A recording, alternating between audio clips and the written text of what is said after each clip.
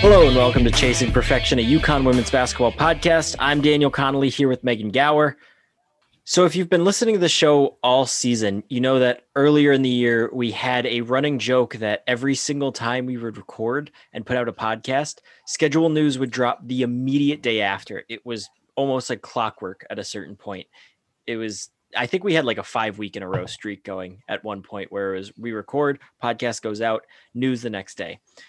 So we kind of went back to that last week. We talked about the possibility of Shea Ralph potentially leaving for the Vanderbilt head coach job, but nothing was official at that point. And then, of course, what happens the next morning other than Shea Ralph getting announced as the new head coach? UConn loses its longest tenured current assistant. Ralph actually had the second longest tenure of any UConn assistant under Gino Auriemma, behind only Tanya Cardosa, who was there one more year. So what does this mean for UConn? It's obviously a big loss, but how much of an impact do you see this having on the program? Yeah, so I think obviously it's a big loss for the program, right? Shea Ralph has been there for a long time, but you still have Gino and you still have CD. So I think in a lot of ways things kind of stay the same because those two have been the heart and soul of the program for so long. And even with a big loss like Shea, I think things kind of stay at status quo regardless of who they end up bringing in, which we don't know quite yet who that's going to be. But not to jump too far into this because we'll talk about it more in a little bit, but one big candidate crossed off. Jen Rosati took the job as team president of the Connecticut Sun, so she won't be joining the sidelines. I think if you look at who UConn's had as assistants really since 1995, that's when they've had a lot more continuity.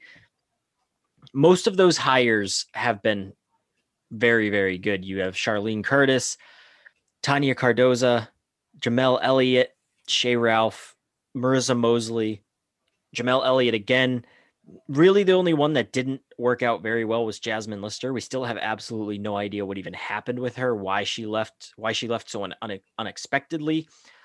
Every now and then I Google her name on Twitter to see if she's popped up anywhere. I haven't seen anything. So that feels like probably one of the riskier hires that UConn made, trying to get a young assistant coach that would be with the program for a while. And if you're hitting at that high of a success rate, you're bound to have one slip up at some point. But I would probably guess that this will be a pretty safe hire. And the qualifications that UConn put out for the job are pretty, I don't know what the right word is, stringent, specific. I'll read them off. So the job actually already closed on Tuesday. So we just talked about us recording, putting out the show, and news coming the next day. Based on our past history, this new assistant coach is probably going to get announced tomorrow. So who could have predicted this one coming? Checking in from the edit again on Wednesday at 8:15 on Wednesday morning, UConn announced that Morgan Valley will step down as the head coach at Hartford and return to be an assistant at UConn. Obviously, she played at UConn from 2000 to 2004, won 3 national championships, stayed on for 1 year after as a student assistant. Valley has been an assistant at 7 different schools over the span of 14 years before she became the head coach at Hartford ahead of the 2019-20 season. So all the qualifications that I'm about to read off on the podcast that we recorded on Tuesday night fit Morgan Valley and only Morgan Valley. The minimum qualifications: a bachelor's degree, 5 years of coaching experience working within a women's collegiate Division I basketball program, coaching experience at 2 or more universities that are members of the Power 5 conferences, working knowledge of the correct application of NCAA regulations, strong commitment to the academic goals of the university, and an excellent organizational, teaching, communication, and public relations skills. Preferred qualifications: Division I head coaching experience on teams that have advanced to at least the regional round of the NCAA Women's Basketball Championship, demonstrated experience coaching players who have achieved conference and or national honors, former playing experience at the Division I collegiate level. That is very, very specific. I mean, that's Jamel Elliott doesn't even fit those qualifications. She only has experience coaching at one university in a Power 5 conference, UConn. She has everything else, but Shea Ralph didn't fit that mold. Most of UConn's past assistants haven't fit that mold, so kind of feels like they might have someone in mind already. I don't know who that would be. Again, we're probably going to find out after this comes out, and this is going to sound very dumb, but that's a very high bar to reach, and I can't imagine there's a whole lot of people with those qualifications that are looking to become an assistant coach right now. Yeah, exactly. It's a very small subset of people that are even qualified based on those standards for the job. So I'm interested to see who it is when it comes out, but a very small talent pool that they're looking at, I think. And I think it also kind of goes back to assuming that this job posting wasn't just the requirement where they have to post the job publicly for X amount of time, even though they have a candidate in mind. It also kind of feels like they're looking for someone rather experienced to bring in, not a younger head coach. I think Jasmine Lister was only a Division I assistant coach for 2 years, if I'm not mistaken. So they want someone with experience. Obviously, being a head coach is going to be interesting, assuming they are a head coach, whoever they hire, because you're looking at a staff that has Gino, CD, Jamel Elliott, who has lots of experience as a head coach, and then another assistant coach on top of that with head coaching experience. So that's going to be a really good bench. And I feel like the biggest thing when you lose Shea Ralph, obviously she's a great coach and I'm really excited to see what she does at Vanderbilt. But the players always talked about how much they like having coaches that played at UConn, because when Gino's on them or when CD's on them, that assistant coach, whether it was Shea or Jamel, would kind of be in their corner and they would understand what they were going through because they had gone through it themselves. So I think having that experience and knowing what these players are going through, so I think it just makes sense to have this much experience, especially when you're going to have such a young team with, I think it's 10 freshmen and sophomores. So you don't want to have an inexperienced coaching staff and also an inexperienced team. If you can have a pretty solid coaching staff, that at least helps mitigate that youth on the team a little more. Yeah, I think that makes sense. You've got, like you said, a very young team, and then you're losing Shea Ralph, was an experienced assistant with UConn, who had been there for a while. So I think replacing that with experience makes a lot of sense. There's something interesting in The Athletic on they wrote about Shea Ralph being hired at Vanderbilt, and they had a little nugget about how UConn and Stanford were recruiting the same player, and Stanford went out because the player wanted a better academic school, which, not that UConn isn't a good academic school, because we both have degrees from there. I think we both know how good of a school it is, but it also can't compete with Stanford. And I think that's very fair to say. And Vanderbilt is a school that's very high on academics. So very curious who that player was. And also just in general, how often that happens to UConn, where, yeah, you have a very good state school, but when you've got an offer to go to Stanford and have your entire tuition paid for, I have no idea what Stanford costs per year, but I imagine it is a lot of money. That's pretty tough to turn down, on top of obviously Tara Vanderveer, now reigning national champions, a program that's been very good for 30 years now. So it does kind of make sense that UConn might be losing out on those battles. But at the same time, you look at the current roster, and I don't think they're losing too many of those battles. Yeah, exactly. There might be a couple players here and there that are definitely going to jump on that opportunity to go to a school like Stanford, which, I mean, makes sense. It is a really, really strong academic school, but I think it's fair to say that it's not hurting the Huskies on the recruiting trail too much. So one of the top candidates we thought to be UConn's new assistant, where clearly looking at these qualifications, she most certainly was not. Jen Rosati takes the job of team president of the Connecticut Sun. That is a pretty good step up. I mean, if you're not going to be a coach, becoming a team president of a WNBA team in the state that you grew up in and went to college in, that is a pretty good stepping stone, I guess, from being a head coach. Yeah, for sure. It's definitely a huge stepping stone. Going to be a team president, it's a huge front office position. And I think there's been some turnover in the Suns, front office over this last season. A couple people left to go to roles in the NWSL. So I'm excited to see what comes from her with the team, and to be back in Connecticut, I'm sure for her is exciting. So definitely interested to see how that pans out and what kind of changes she makes as she takes over that role. I'll be honest, I have absolutely no idea what a team president actually does. Is like that a basketball position? Is that a business position? Does it kind of straddle the middle between the two? Because if I'm not mistaken, Kurt Miller is the GM and head coach, right? Yes, he is. I do think it's a business position. I don't think it's on the coaching staff. So I think it probably has a lot to do with not so much, maybe the day-to-day operations in terms of drafting and things like that the GM is responsible for, but I would have probably a lot of the business decisions and the way they do their marketing and that type of stuff. So I'm interested to see how it all goes from there. Okay, so I pulled up the release as I probably should have done earlier, but it says that Rosati will be responsible for the overall business operations and marketing strategies of the Mohegan Tribe-owned WNBA franchise that plays its home games in Mohegan Sun. That seems like a very weird way to that's correct on how to describe them, but it just feels very, that's like a Jeopardy question, honestly. Jen Rosati is the president of this WNBA team that is owned by the Mohegan Tribe and plays its home game in Mohegan Sun Arena for the Connecticut Sun. Correct. Yep.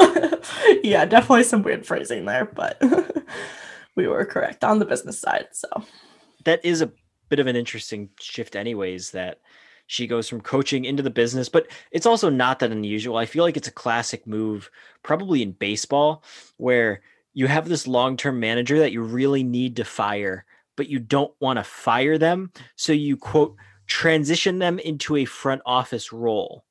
So it's not that unusual to shift someone around in the organization. Obviously, Rosati's coming from outside, but I'm sure she at least has a pretty decent grasp on the women's basketball world. WNBA is a different animal than college, but that's just seems like a very fitting position for her if she's not going to continue coaching, at least in this time.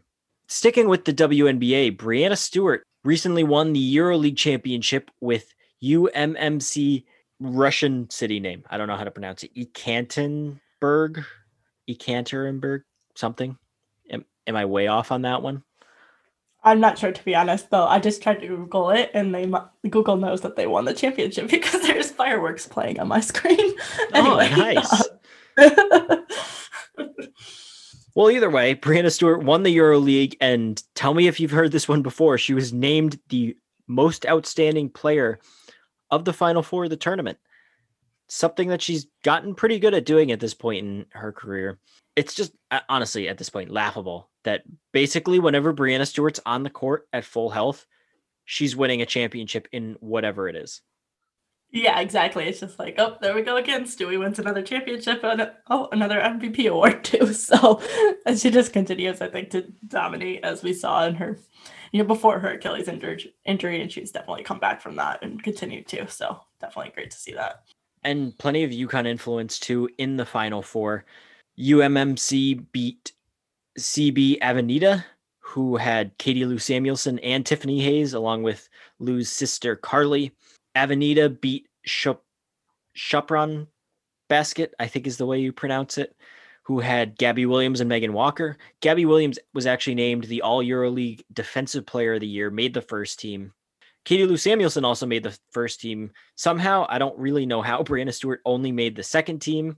Either way, I feel like Lou making the first team is a pretty huge development, and I feel like the Storm are kind of banking on that development carrying over into the WNBA because she's entering year 3 in the league, hasn't really gotten her feet underneath her professionally until going over to Europe this year. So maybe the Storm can finally get it out of her, and playing with Stewie and all that can help her carve out a better role in the WNBA compared to what she's had her first 2 years. Yeah, I think honestly, it's probably huge for both Lou and Gabby that they've kind of had this success abroad. Gabby's done well in the WNBA, but she hasn't been, a consistent starter or great for the Sky. So I think kind of being Defensive Player of the Year for EuroLeague, that's a big accomplishment. So hopefully we'll see some of that translate in the WNBA this summer. And then, I think with Lou, especially with, Seattle traded the number 1 pick in this year's draft to have her on their roster. And I'm sure the way she's been playing in EuroLeague factored majorly into that. And I think I'm sure, hoping to capitalize on the success she's had abroad and translate that to the WNBA this summer. So I'm excited to see what she looks like for them. It's obviously not a perfect comparison, but it will be kind of interesting seeing how Lou does compared to a former UConn commit, Charlie Collier, who ended up being the number one pick in the WNBA draft. So pretty funny that even when players don't come to UConn, they still end up as the number one pick in the WNBA draft. So clearly the coaching staff knew what they were doing when they tried to get her to come to UConn. She ended up committing, I believe it was after her father died. She just wanted to be closer to home. So she picked Texas instead of UConn. It's probably not fair to compare the two careers, how they go from here, but the Storm clearly weren't very high on anyone in this draft, or they're very high on Lou. So this will just be another interesting season to follow UConn players in the WNBA, especially considering what, like 3/4 of them, half of them are on two teams, Seattle and Phoenix.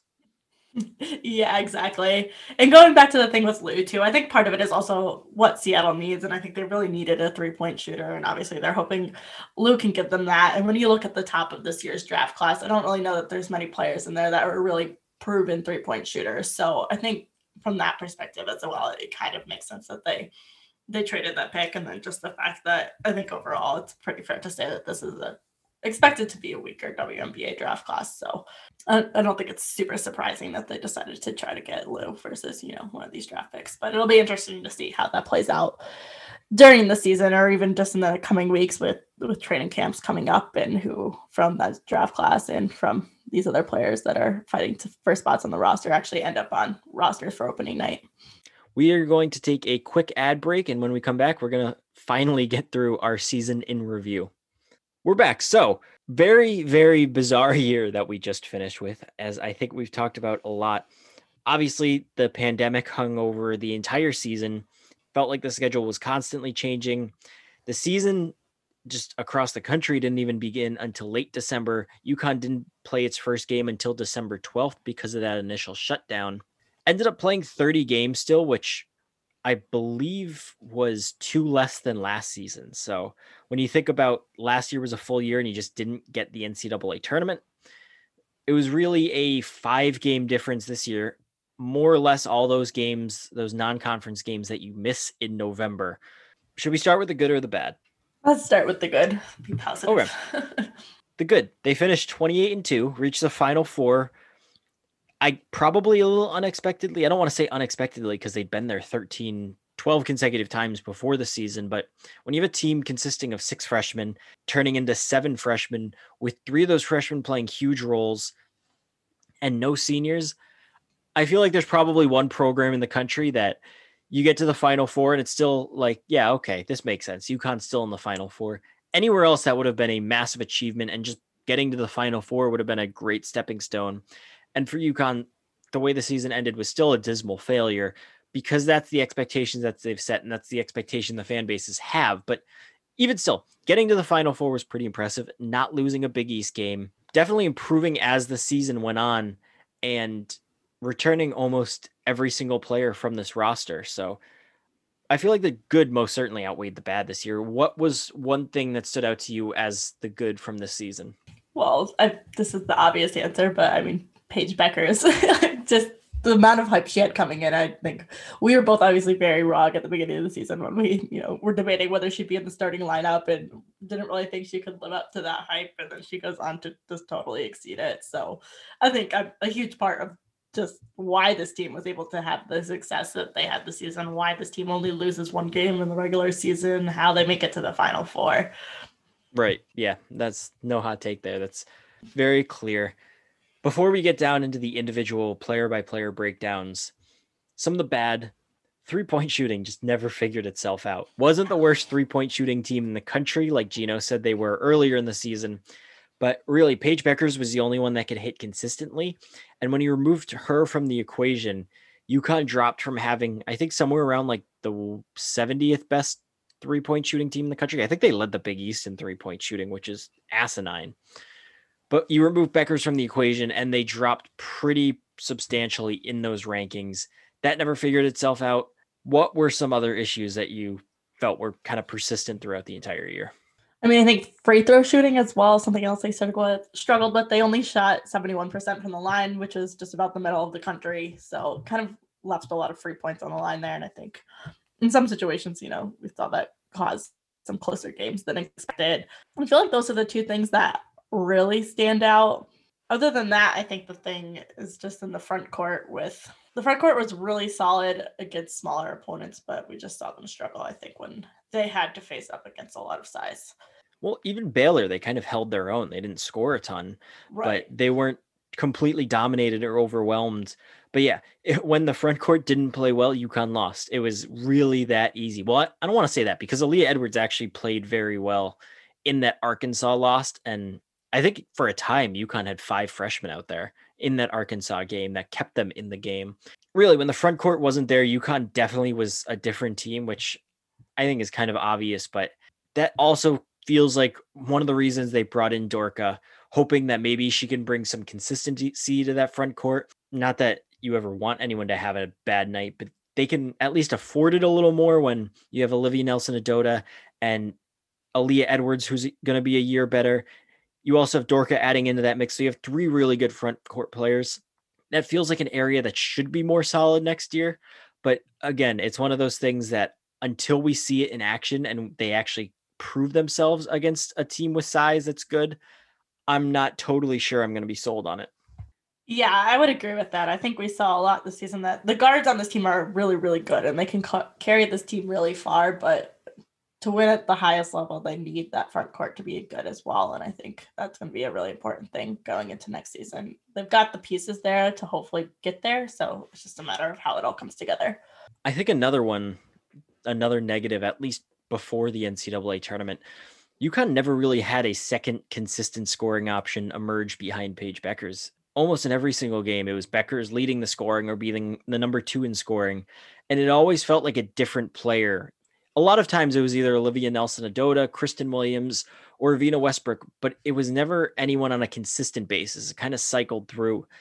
And by the time the NCAA tournament came around, I think Kristen Williams really proved herself in that Iowa game as that secondary option or even a primary option sometimes. But then the issue kind of compounded further where, okay, you have 2 players that can score the ball when you need them to, but you can't only have 2 players scoring the ball. They didn't have that third option, just really any of those secondary options to help them out. So I feel like we didn't see it a ton against Big East teams where they didn't have to outscore them or keep up, but especially in that Arizona game, it sticks out that those other scoring options behind Beckers and Williams just weren't there on a consistent basis. Yeah, I agree. I think, Williams definitely stepped it up in the postseason and kind of, if she can continue to play at that level, UConn's going to be, better next season than they were in this regular season. But I think part of that comes back to the front court issues, right? Is that you look at, these games where Olivia or Aaliyah are putting up, 15, 20 points, and then they struggle in like the Arizona game and some other games where UConn has a harder time, and kind of it all ties together. And I think also, of course, you have AZ Fudd joining this team next year, so that hopefully will eliminate some of that problem as well. AZ Fudd, you may have heard of her.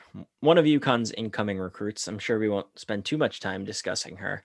But to get into the player-by-player breakdowns, obviously the first one to start with is Paige Beckers. And as you mentioned earlier, we were a little off base. But in our defense, I don't really know if anyone could have predicted her being this good. Her being a national player of the year, a consensus All-American, having the best freshman season in program history.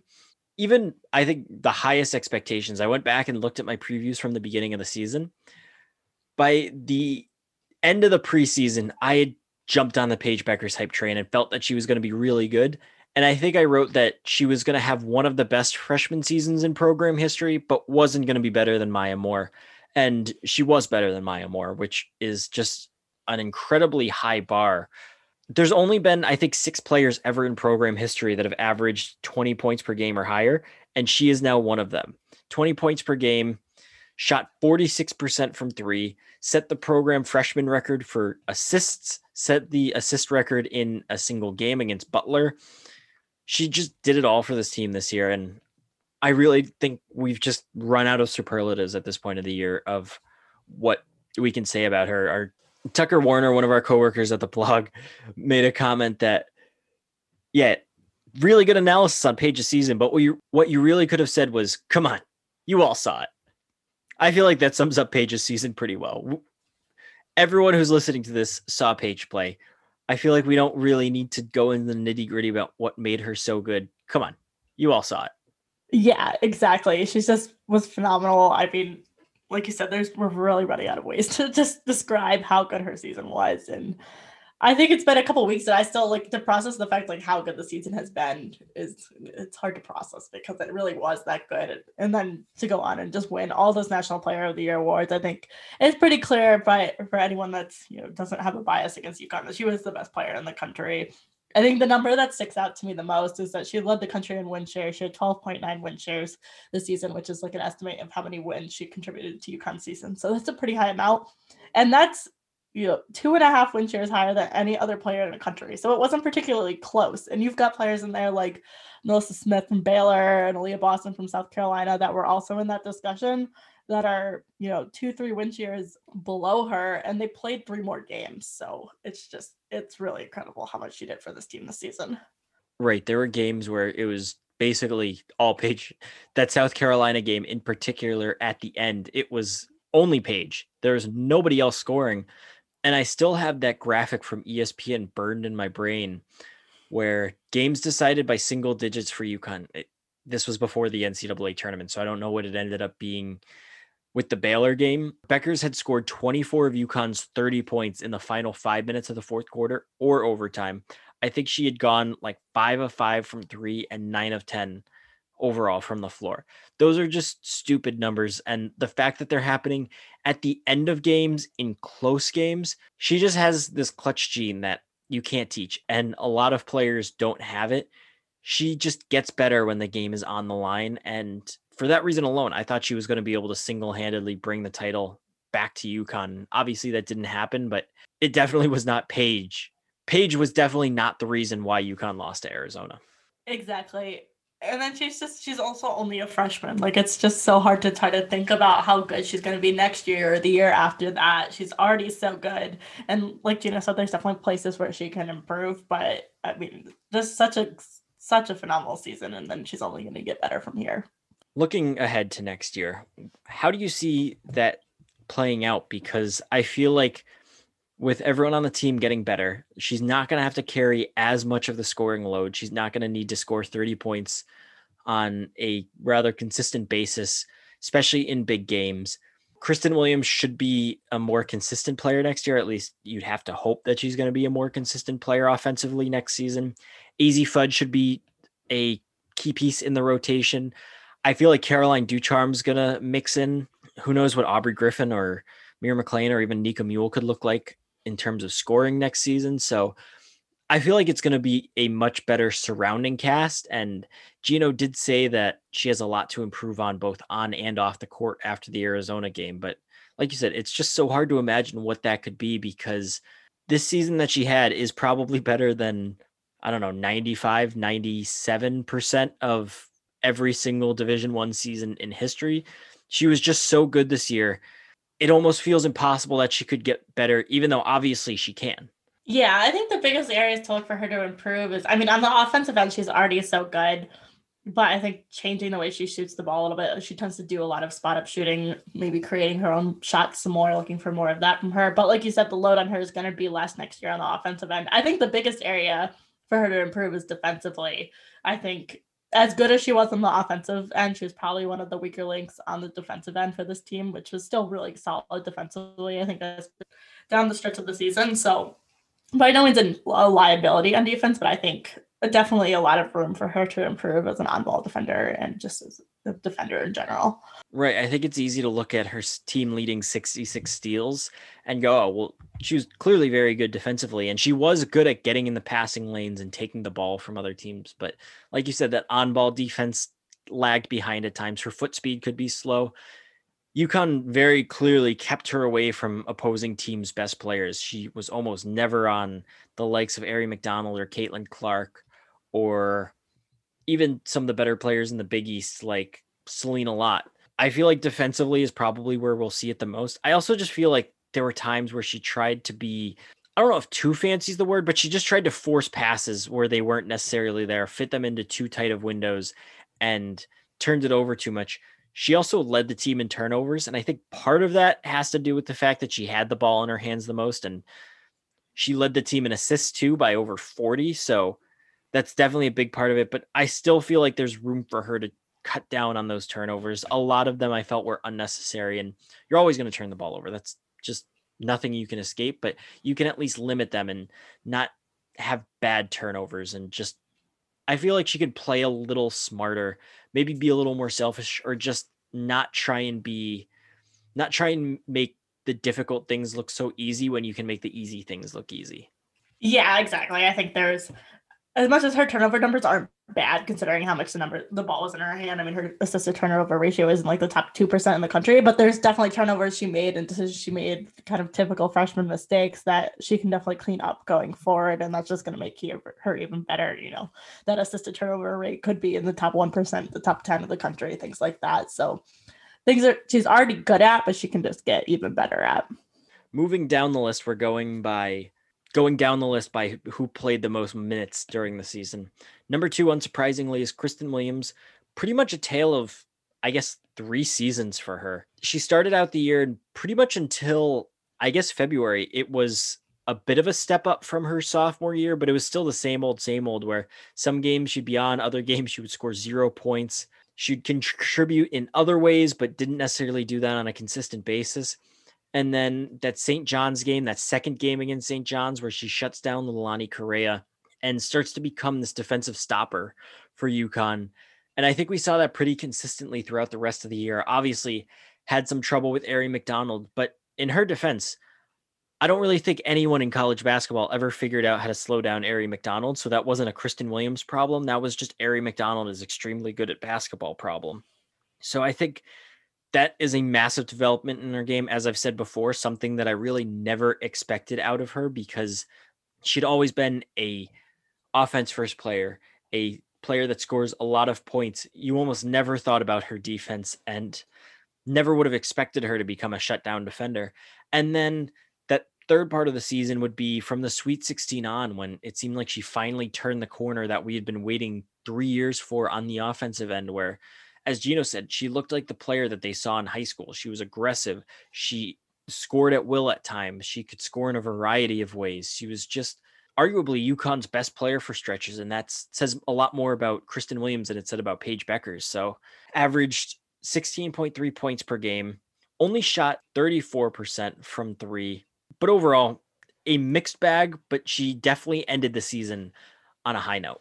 Yeah, I don't think you can say enough about, how good Kristen Williams was for this team in the postseason. As much as Paige Beckers is a huge reason they got to the Final Four, so is Kristen Williams, and the two of them really just kind of were very clearly the best players on the court down the stretch for UConn here. And I think the biggest thing with Kristen Williams is, like you said, it was inconsistent a bit at the start of the season, but then she really seemed to lock in down the stretch. And if we can get the Kristen Williams that you saw in the the Big East tournament and the NCAA tournament this season, kind of all season long next season, I mean, UConn already has one of the best backcourts in the country. This isn't really anything surprising, but just like the pair of her and Paige Beckers is really an insane pair when you're thinking about if she plays at that level. You basically have two players that are playing at like a national player of the year caliber level in your backcourt, plus all the other pieces that they have. And then, we'll get to the front court later, but it's going to be really huge for them. And I think something definitely clicked for her in the postseason. So as long as she can keep that going into next season,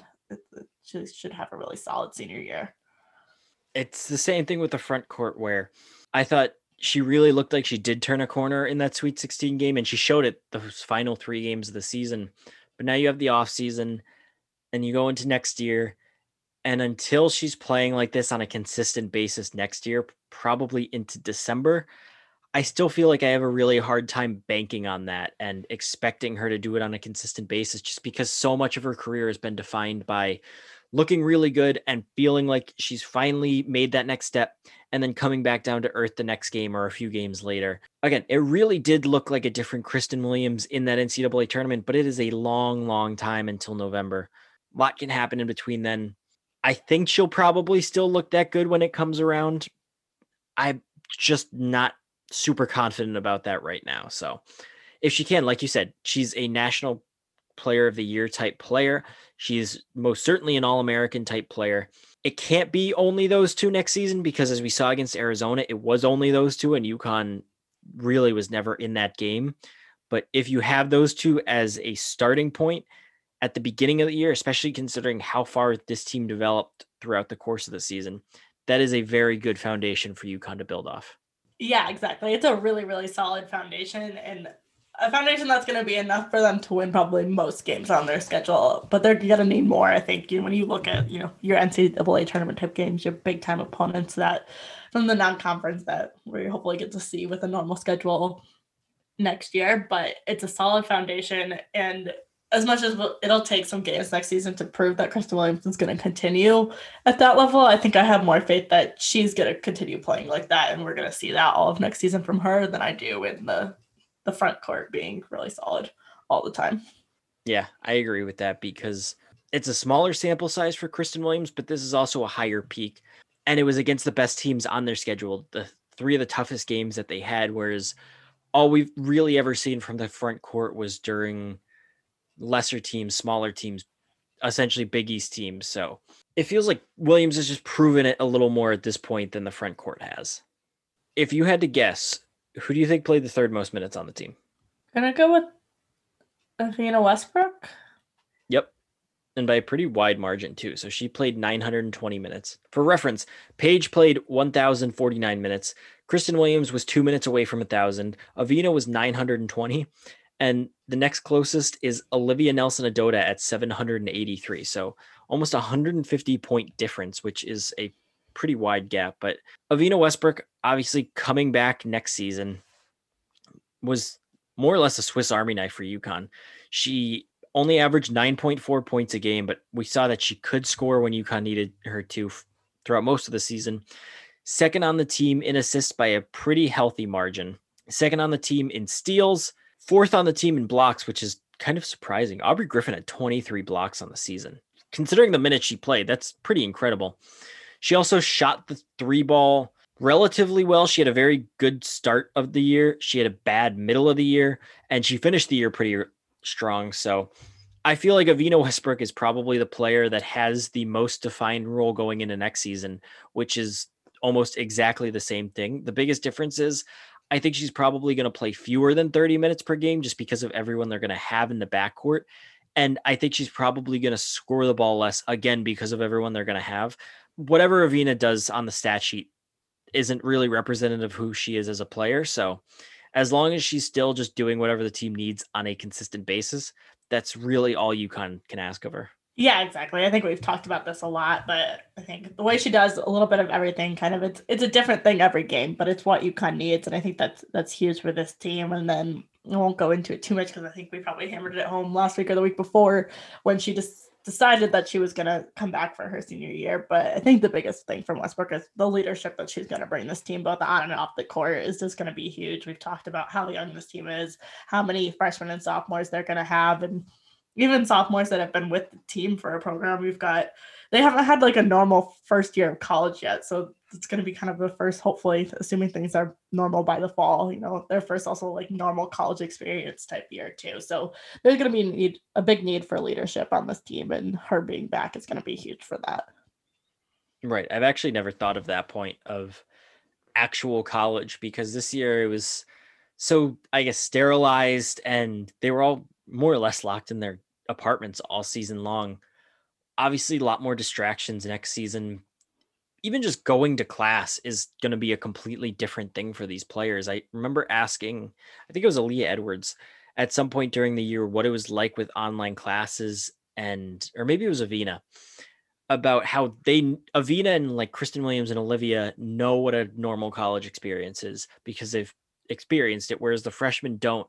So I think it was Avina was saying that it's a little beneficial just because you can really take all your classes. You don't have to spend the 20, 30, even 40 minutes walking to and from classes every day. You can just be either in the gym or in the practice facility in your apartment. You don't have to go anywhere. When you're done, you're done.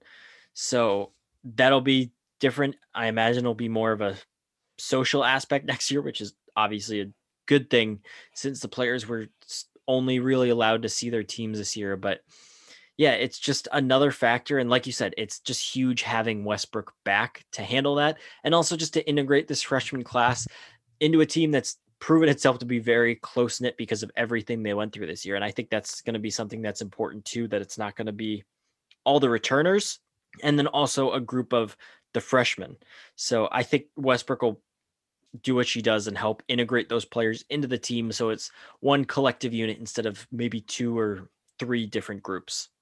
Yeah, exactly. From that perspective as well, just this team has obviously been so close because they've spent pretty much every waking minute together for the last year or so. So being able to make that integration with the new class of freshmen, and then everything you said about, just how much their college experience is going to change as things start to return to normal.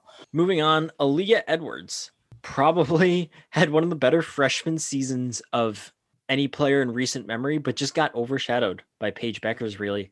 I remember the comparisons to Nafisa Collier at the beginning of the season, where I think Kristen Williams made it in the first part. And I don't really feel like the FISA comparison is great with Edwards just because they're different players.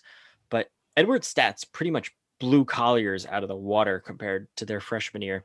She averaged double figures, 10.7 points per game, led the nation with a 68.9% shooting percentage, which is incredibly impressive as a freshman. 29 blocks on the year, was just an absolute force in the paint and is just a very different type of big than UConn's had. Really, there were games where she totally dominated and other teams had absolutely no answer for her. Yeah, exactly. I think with the way she plays inside and how physical she is, I think we've used the term that she just kind of bullies players inside Yep. quite a bit this season. But yeah, most teams don't have an answer for her. I think that's fair to say. I think there's very few teams in the country that really do have an answer for her. And I think we even saw that in the NCAA tournament outside of Baylor, how many teams really had a strong answer for her playing, not many. So that's going to be huge. And she's only going to get better too, right? She's only a freshman. So that's going to improve as time goes on. So yeah, just a really impressive freshman season. I think someone that definitely just didn't really get on the national scene, probably because of Paige, but a player that I think playing anywhere else in the country as a freshman would have been in a big conversation. As if we're talking about who should be National Freshman of the Year, it would have been Paige Beckers, Caitlin Clark, and Aaliyah Edwards had she played somewhere else. So it's a really, really solid first year from her. Not to carry on the FISA comparison too much, but looking at where FISA was as a freshman, an okay freshman year, wasn't anything super special. But then over that season into her sophomore year, became one of the best players in the country. If Aaliyah Edwards makes that type of jump, that is just a terrifying thought. I don't even know if I could put that into words. And even Gino made the comment, like had to kind of take a step back and be like, man, she was this good this year. What's she going to look like as a junior or a senior? She's going to be a very scary player in short order. And especially if she can develop an outside game more, because that was something that I thought was going to be more prominent than it was, her being more of a factor on the perimeter. She started to get a better jump shot as the season went on, but can you imagine if she can step out, hit a three, get the ball on the 3-point line and drive to the rim? Like, take a charge on Aaliyah Edwards at your own risk. You're probably going to break some bones. So her potential beyond Paige, I don't really know if there's anyone higher in terms of who can be completely dominant, because if she can develop the way we think she can, based on what we've seen so far, there might not actually be anyone in the country that is going to be able to handle her once she has an array of post moves and can keep the foul trouble intact and can step out, be more of a vertical threat from the basket. So yeah, her potential is just scary to think about. Oh yeah, I mean, if she makes a jump like Nafisa Collier did between her freshman and sophomore year, it's just like best of luck to every other team in the country, because I think we all. I mean, Nafisa was an All-American her sophomore year, right? So, and she didn't have quite nearly the starting point that Aaliyah Edwards had this season. So, you can only imagine how good she would be if she made a similar jump. We accidentally skipped over Olivia Nelson-Ododa unintentionally, but Nelson-Ododa, 12 points per game, 7.8 rebounds per game. If anything, her numbers actually dropped across the board, but that seemed less to do with Nelson-Ododa's play than probably Aaliyah Edwards being more in the mix, because objectively across the entire season, Olivia Nelson-Ododa was much better this season than she was as a sophomore. But similar to that Baylor game during her sophomore campaign, that Arizona game is going to stick with her for a long time. And it honestly might be something that she can never fully escape. Yeah, exactly. I think tale of two seasons with her with, when they played Big East opponents and smaller opponents, she was really, really good and really dominant this season. But when they played the bigger opponents, she just continued to struggle. Maybe not quite as much as last season, but it still was a problem. I think that's the biggest thing you have to look for in the offseason is can she make that jump and be a consistent kind of threat for UConn in the post, even when they play those bigger teams. I think that's kind of the thing that's held back UConn's front court these past couple seasons and what UConn really needs from her in the offseason or to change in the offseason. Yeah, I mean, this year was weird and just across the board, I don't really feel like there was a ton of development last summer with how things panned out. But at this point in her career, maybe she'll prove me wrong, but I just don't see her really making that leap into becoming an All American type post player just because there hasn't been the consistency throughout her entire career and not even against the Baylors of the world, but she even would struggle sometimes when opposing teams had someone who just had any sort of height, not even a good player with height, just someone that was in the same zip code as her. So I think bringing in Dorka is probably a way of just letting Nelson Adota focus more on being a point forward than being a scoring forward. She's still going to get points and she's still going to be able to dominate these smaller teams. But when they play teams the likes of Baylor or South Carolina, those good teams with the good bigs, I think they're going to rely less on her to try and score and just ask her more to distribute in the post, which is something that we've seen from her during this NCAA tournament. We saw that against Baylor. I don't think at this point you can rely on her to score in these big games.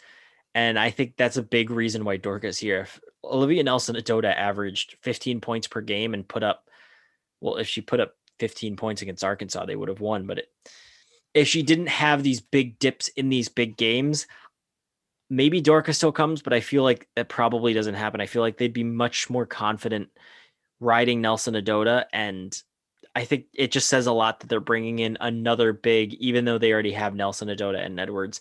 And it's not really a player that is going to eat into Edwards minutes. Yeah, exactly. I don't think there's a lot of questions about Aaliyah Edwards, right? Like I think for what as a freshman, what she did was really impressive.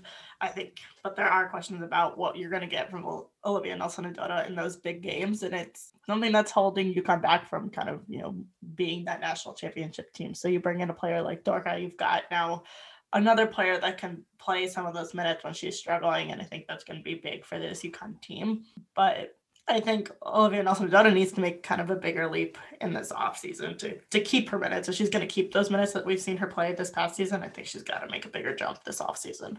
Yeah, I agree. And only 26 minutes per game. So it's not like she was playing a whole lot to begin with. Going down the list, Nika Mule played the sixth most minutes on the team, despite only playing in 23 games, missed 7 with injury. Lots of foot and ankle injuries throughout the year, which is a little bit concerning. But again, another player with a really solid freshman year. She had some trouble at the beginning of the year cracking into the lineup, eventually made her way in and became one of the team's most important players, helped them turn around defensively, and also just took some of the point guard load off from Paige Beckers. So I feel like once she got going, it was pretty much the exact type of player that we had heard about and was kind of what I was expecting out of her, really.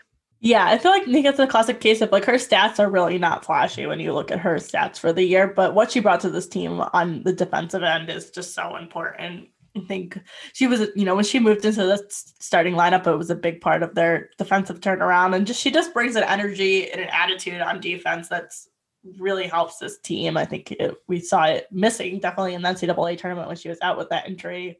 You could tell she was missing from the lineup. So I think on that end of the floor, that's where she's been really, really solid for this team.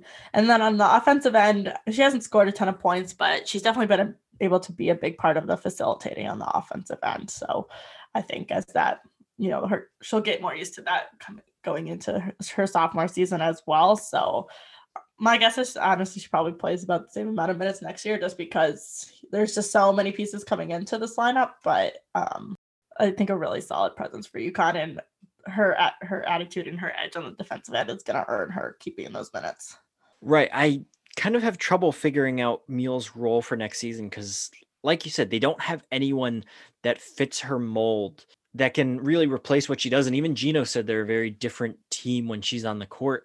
I think it all just comes down to how they're going to juggle those minutes. And can you justify playing a player like Mule, who maybe won't give you a ton scoring wise, but can still contribute to baskets and assists, and is also going to, like, not everything comes through in points scored.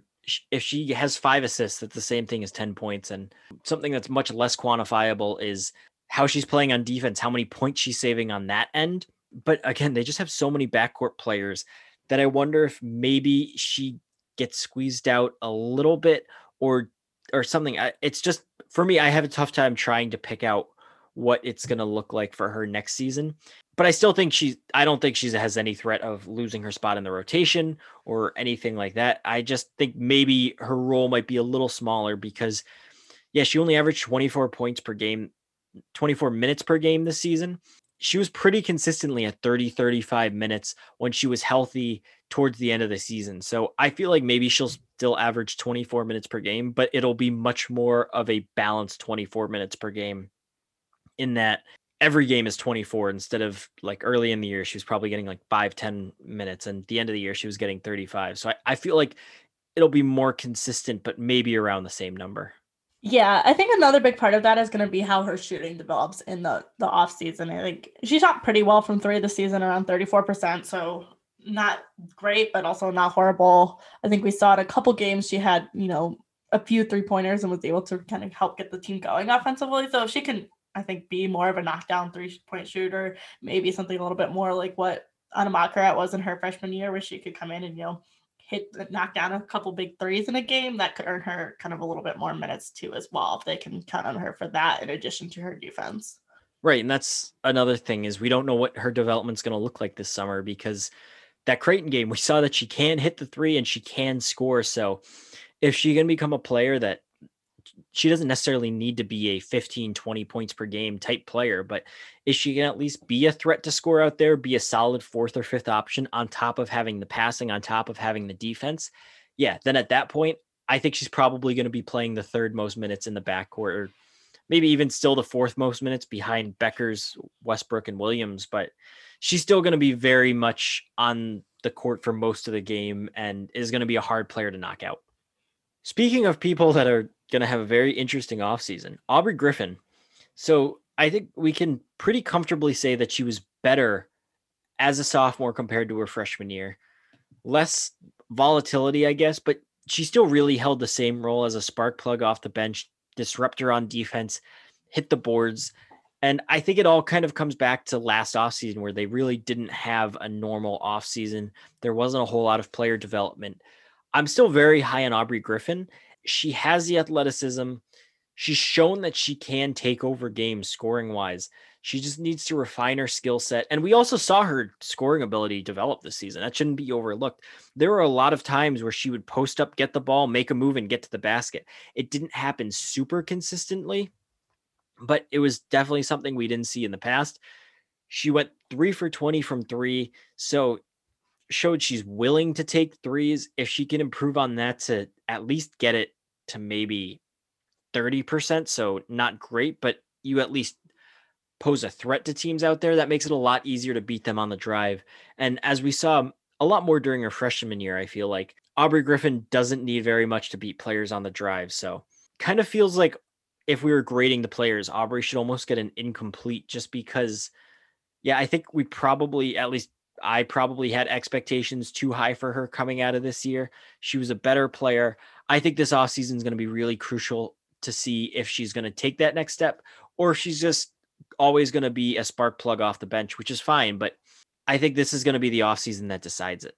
Yeah, I would agree with that. I think my expectations were definitely too high for her going into this year. I think I might have said that she could have been like defensive player of the year in our preseason podcast. So that was obviously a bit of a stretch, but I do think with a normal offseason, hopefully we're going to see some more development from her this year, and that she can kind of grow that role a little bit. I think especially when we talked about, the front court isn't as solid as maybe, UConn's backcourt. Like, finding minutes in that backcourt is going to be tough next season, but in the front court, where there's not as many proven pieces, she definitely has an opportunity to make more minutes for herself and make a bigger role for herself. So interested to see what she can do in this offseason to develop as a scorer, and then also as a defender, and maybe earn some more minutes going into next season.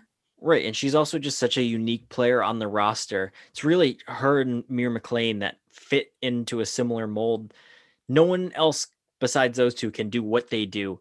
So, yeah, you have a lot of backcourt pieces. You have a pretty good amount of front court pieces, but those two kind of fit into their own category, which I think is a benefit to them. And again, I don't think Aubrey needs to be a 20-point scorer per game, but she averaged 6.2 points per game this season. She had some stretches where she was in double digits pretty consistently. I feel like if she's even just somewhere around like 10 points per game, 11 points per game, that's probably a pretty sizable bump and means she's probably getting pretty consistent playing time. So if there's just more consistency next season and a more refined offensive skill set, I think that's a pretty good sign of development. And it definitely points her in the right direction. She doesn't necessarily need to be a superstar next year. I still really strongly feel like she has that potential. It's really just a matter of how far she can come along this offseason. And I guess also just a matter of how often she's going to get the ball too, because she could make those changes in our offensive game and be a lot better and be a force. And she could still be a 6th, 7th scoring option. And most of her points come off offensive rebounds just because those are the opportunities that she gets. So very interesting offseason for her. And another player who doesn't necessarily have a clear role for next season, but will definitely have an opportunity to be out there. Anna Makara, we don't need to spend too much time on her. Obviously, she's not transferring out. She's going pro in Europe, signed with an agent today. Just a disappointing year coming off such a great freshman campaign. I still wonder how much those injuries, that stress fracture, affected her at the beginning of the season before she got shut down. And then once she came back, she missed 12 games. She couldn't do a whole lot while she was out because of that stress fracture. So she just was never able to get going. I still feel like she probably could have made an impact without that injury, but she's going to go turn pro. It's not a matter of her not being able to play at UConn because she already proved that she could. I think it's probably just better for everyone for her to move on to the next part of her career. Yeah, exactly. We've said it 100 times already on this podcast, but there's not a lot of minutes to go around in that backcourt next year. So I think the move makes sense for her. Excited to see what she does abroad playing next season. And yeah, I think a disappointing season for her with the injury after what we saw from her freshman year. I was excited to see what she would do this season. Next, Mir McLean. Very interesting year. She started the year getting pretty consistent minutes, seeing the court relatively often each game, and made a decent impact when she was out there. She was really good on the offensive boards, as I'm sure you have the numbers.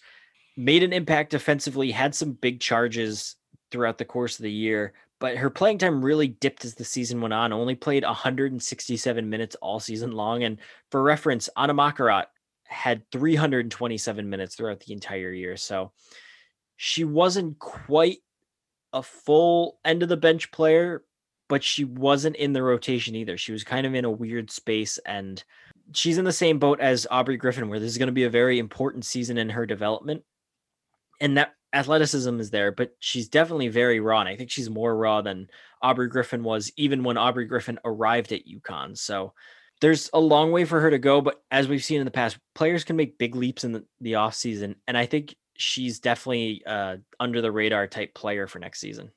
Yeah, I would agree with that. And going back to her offensive rebounding, she had an offensive rebound rate of 18.8%. So that means when she was on the floor, and if UConn's opponents, or if UConn missed their own shots, she came up with the rebound over 18% of the time. So that's really high. It was 6th in the country, which is really, really, really impressive. So obviously something that's her athleticism, a huge part of her skill set. I think, like you said, though, more raw than Aubrey Griffin was coming into this season. And but her role was somewhat similar to Griffin's in that she came off the bench as a spark plug and crashed the offensive glass. So I think a lot of things we said about what we're looking from Aubrey Griffin's game to develop in the offseason is probably true for Mir McLean as well. She definitely has a longer way to go than Griffin does, but I think overall kind of looking for similar things. And again, a player that, Aubrey Griffin and her really are the only two people on the team that have that skill set. So there's definitely opportunity for them to work their way into the rotation.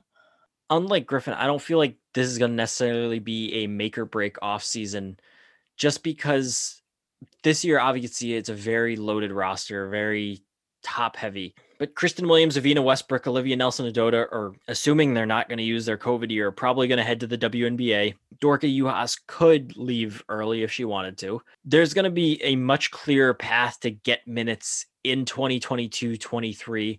As long as Mir McLean can make some noticeable strides, can maybe get more minutes during the game when it matters instead of outside of the last few minutes of the fourth quarter, I feel like that's a pretty good stepping stone for her. And then it can be her junior year where she can really make a next step to become a impact player if she can get that far, because again, I think she has the talent to, I think she has the potential to. Just with the way the roster is next season, especially with Griffin ahead of her in the same spot, I think it might just be a little tough for her to find minutes. But if she makes a big leap this offseason, again, anything's on the table when you have a player like that. Exactly. I think, it depends what she does over the offseason, but a lot on the table because of her unique skill set. And then, like you said, even if she doesn't find the minutes this season, there's not a lot of minutes to go around, but there's going to be more minutes to go around going forward. So she definitely has an opportunity to grow this offseason, get some more minutes going into next season, and then kind of develop again in her sophomore offseason and really be an impact player for this roster come her junior year. Right, for sure. So looking ahead to other players that maybe if they do make an impact, it's probably further down the line. Pia Gabriel only got 55 minutes all season long. Came in with the tag of being a project big. We definitely saw that in her first season. But I think the best thing that you could say about Gabriel is that you could see why the coaching staff brought her in. Yeah, she's very raw, very unrefined, but she's big. Apparently, she's very coachable from what we've heard. And from what I've heard, she's very good defensively and on the glass already. It's just a matter of her improving offensively. So I'm kind of bullish on Piath Gabriel. I just don't think that impact is going to be in the near future, at least not next season, because again, you have Nelson-Ododa, Juhas, Edwards. You also bring in Amari DeBerry, who's probably just at a higher floor than Gabriel is. So probably not going to be an impact player next year, probably still going to be a development year. I still think that she could possibly be a factor down the road for UConn. And even if she's mostly a defensive minded player that's good rebounding, that's still pretty good to have a 6'5" player with her size to be able to throw in there and do that. So I thought Gabriel, considering the tag that she came in with, what we expected out of her coming in with, was more or less right along the lines of what I was expecting out of her. Yeah, exactly. I think we saw it, definitely raw. Just saw her in a handful of minutes in end game scenarios, but I think she did well rebounding in those games when she did come in. I think her block rate was something like 10% in those games, so a really small sample size for that, but still it's pretty high there. So definitely some solid performances on the defensive end that we've seen from her, and then as she develops her offensive game, I think, as expected, a longer term pitcher with her, but a player that I could see by her junior season or senior season being a role player on this team. Next, Sailor Poffenbarger, the early enrollee. My take with Sailor Poffenbarger is that I honestly do not care about anything that happened this season with her. I'm not going to look too heavily into really anything that happened when she was on the court, just because she was so far behind the rest of the freshman class. Only played 32 minutes all season. This was really just all preparation for next season. And I think that, yeah, she didn't look great out there, but I don't really know how many players like her would come in and make an impact right away. So until we see her after a full off season, a longer amount of time in the system into next season, I really don't have any take on Sailor Poffenbarger. Yeah, exactly. I would say the same thing. Like, she didn't have a typical offseason or any offseason coming in. She kind of comes in straight from high school, joins the team late in the season. Just everything that she gained from this time being in the team is definitely going to be helpful for her next year, but not a lot of takeaways from what we actually saw from her on the court in those limited minutes. I think a couple things that jump out to me is the one that, she was obviously willing to take shots when she went out there, so definitely has some good confidence, I think, especially considering her situation and the fact that, she came straight from high school and joined this team late. She was still confident enough to go out there and take shots when she was put in the floor, so that's a good sign. And I think we saw her kind of be one of the first players off of the deep bench sometimes this season too, so that has to be a good sign from what Gino saw from her in practice. But other than that, not much to take away. Right. And Gino did mention at one point that he had a conversation with her where he said that she needed to stop acting starstruck and stop acting like a high schooler. And the change was immediate. Even the coach, his assistant coaches were like, "What did you say to her?" Because it was such an immediate impact. So, yeah, I think she's going to be in a very good position for next season. And that's really, I think, all you can say about Sailor this season. The last player from this year, Autumn Chasson, only played in 8 games, 15 minutes total, missed a big chunk of the season with an undisclosed injury. I don't know exactly when the injury occurred or what the severity of it was or anything, but she wasn't warming up with the team for a lot of the end of the year. But next year, I think she's going to get a lot of playing time just because UConn's going to be up by 50 on most teams in the fourth quarter. So there's going to be plenty of Autumn Chasson time next year. Exactly. The better this team is, the more time she's going to get. So I agree. More time for her next season because I don't see there being too many particularly close Big East games. To just quickly look ahead to next season's freshman, AZ Fudd, obviously, number 1 player, supposedly another generational prospect. Some people say that she's better than Paige. Look, AZ could be really good. I just don't honestly know how someone can be better than Paige for everything that we talked about. It wasn't just how Paige played, but the demeanor that she had, the way that literally nothing shook her, how she just acted like a veteran from day one. AZ Fudd could maybe theoretically be a better basketball player. I just have a really hard time believing that she could also have a similar mindset and just handle things the way that Paige did, because I'd never seen it out of any freshman the way that just Paige took everything in stride. And I think that's probably going to be the biggest separating factor between AZ and Paige. AZ had no dip in her season. I think she had 1 game where she finished in single digit points. I think AZ is going to be really good, but I think she's probably going to have more games where she finishes with single digit points. I don't think she's going to have to carry the team the way Paige did this season. So I don't really know what to expect out of her. I expect her to be good, but I just think that trying to compare anyone to what Paige did this season is just tough. Yeah, exactly. I mean, it's still hard to wrap my head around how good Paige was. So to try to imagine someone being actually better than her as a freshman just doesn't really compute at all.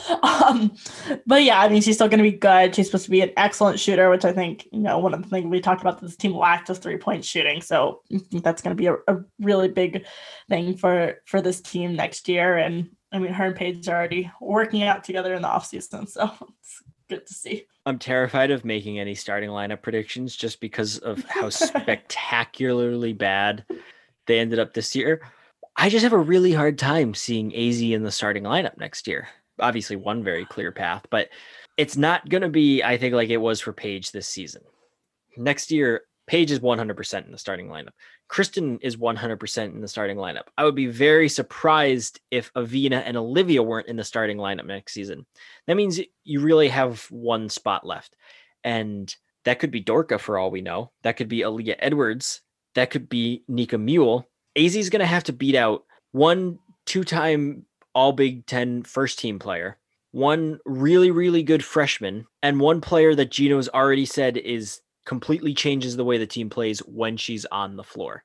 It's a tall task. I'm not saying she can't do it, but there's just no obvious route for her. It's not as clear cut as I think it is looking back for Paige. Yeah, exactly. I think in order to earn that spot in the lineup, she's going to have to be as good as advertised from the get-go. And I think that's really hard to do, especially in a team with this many weapons already. So I wouldn't be surprised if maybe by later in the season she works her way into the starting lineup, but I have a hard time seeing her in the starting lineup on opening day. Next up, Caroline Ducharme, a big guard from Milton, Massachusetts. The thing with Caroline, no one actually knows how tall she actually is. I think her ESPN profile says she's like 5'10". One of the reporters that covered her in high school said there's no way she's 5'10". She's definitely over 6'1". I think she's like 6'2" or something. That's probably the best guess.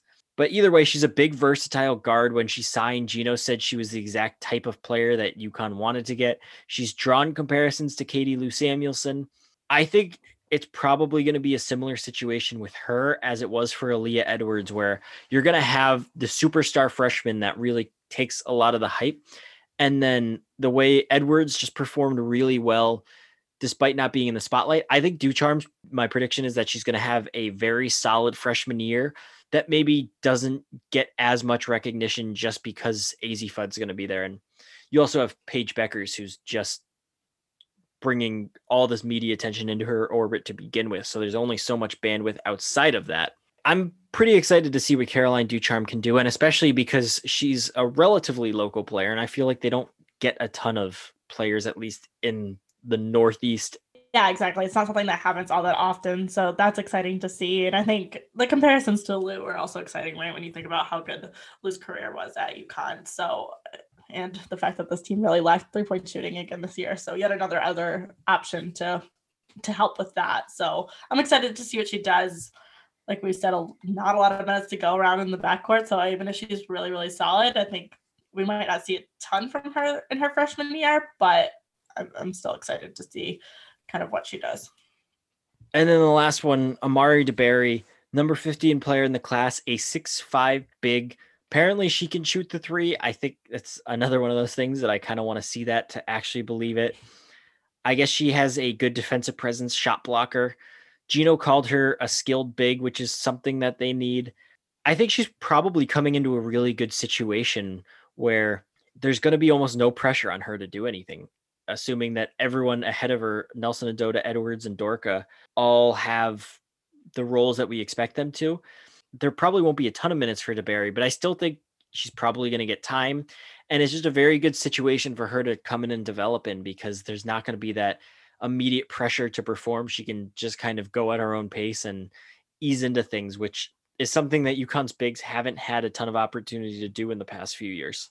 Exactly. This team needed Aaliyah Edwards to be good this season, and I don't think that's necessarily the case with DeBerry next year. I think, she can have a not great freshman year, and this team is still going to be really good, but she's got an opportunity to develop and learn from a handful of solid bigs at UConn, so that's going to be a big thing for her. And then, like you said, not a ton of minutes to go around, especially if Nelson Adota makes the kind of jump that, and Aaliyah Edwards makes the kind of jump that UConn would hope for in the off season. But I think also an opportunity for her to earn more minutes should she be able to come in and make a quick transition and be really solid for UConn in her freshman year. I think the front court lineup is less set in stone. I think there's opportunities for players to play their way into it a little bit more. So. Right, especially because Nelson Adota was only playing 26 minutes a game this season, when it was really only Aaliyah Edwards behind her. So I wouldn't be surprised if her minutes fall. I think 20 minutes a game is still probably right around where Aaliyah Edwards will play. It's going to be very fascinating just in general to see how it all plays out, because this is going to be a very deep team. And I think looking back, or at least trying to remember back to what we said about this team at the start of the season, I feel like we had a pretty decent grasp on everyone except maybe Aubrey, which I feel like Gino misled us a little bit on Aubrey. He said that she got 1,000 times better over the offseason playing with her brother. And I guess me and Gino have different definitions of what 1,000 times better looks like. And maybe it's just a difference in practice, but I think that probably threw my expectations off for Aubrey a little bit. And he also mentioned a lot that the 4 returners looked a lot better than all the other players. So I just kind of expected Aubrey to be at a higher level. And also Anna, I think Anna's injuries probably played a bigger factor than anything. But for the most part, I think it all kind of happened how we expected. I don't think there were any huge surprises. Again, aside from Anna, I think the way Mir performed was right around, wasn't super surprising.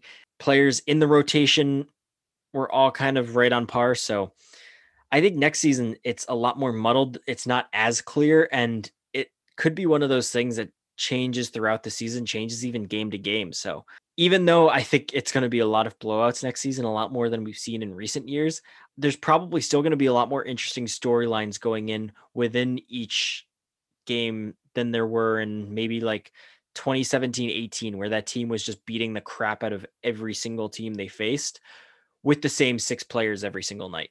Yeah, exactly. We talked a little bit about the depth of this team going into this season, but I think it's clearly more deep going into next season. And even this season, it's still settled into, a 6-7 player rotation. I think it's going to be deeper than that next year. And I think we talked about this last week too, but the difference is going to be that they're going to be able to use different strategies to beat different teams. So while it might be, two front court players on the court for a whole game against one opponent. It might be a 4-guard lineup against another opponent, or it might be Aubrey and Mir making a big impact against a different opponent. So I think you're going to see varied lineups and different rotations, and it's going to be exciting to watch. Only 6 months until the season begins. Not that we're counting, which I'm not. I'm very much looking forward to the summer, but it'll just be interesting to see how it all comes out with a normal summer, because you really have an entire roster of players that haven't developed that substantially in 2 years. And I think a lot of the players on this team improved throughout the season, but it's just nowhere compared to the leap that they can make in the off season, which we haven't seen in a while. So this could be a completely different team by the next time we see them on the court. And hopefully that'll be first night in October sometime with actual fans in Gamble Pavilion. Yes, exactly. Definitely looking forward to that. That's going to do it for this episode of Chasing Perfection. You can follow Megan on Twitter at Megan Gower. You can follow me on Twitter at Daniel V. Connolly. Be sure to subscribe to the show, like it, review it, share it with a friend or multiple friends. Subscribe to the UConn Women's Basketball Weekly. Read the UConn blog. Megan, send us out. We are doing a Q&A episode next week, so send us your questions on Twitter at the UConn blog, at Daniel V. Connolly, at Megan Gower. We want to hear what you want to hear about. Send them in and we'll answer them next week. Thanks for listening.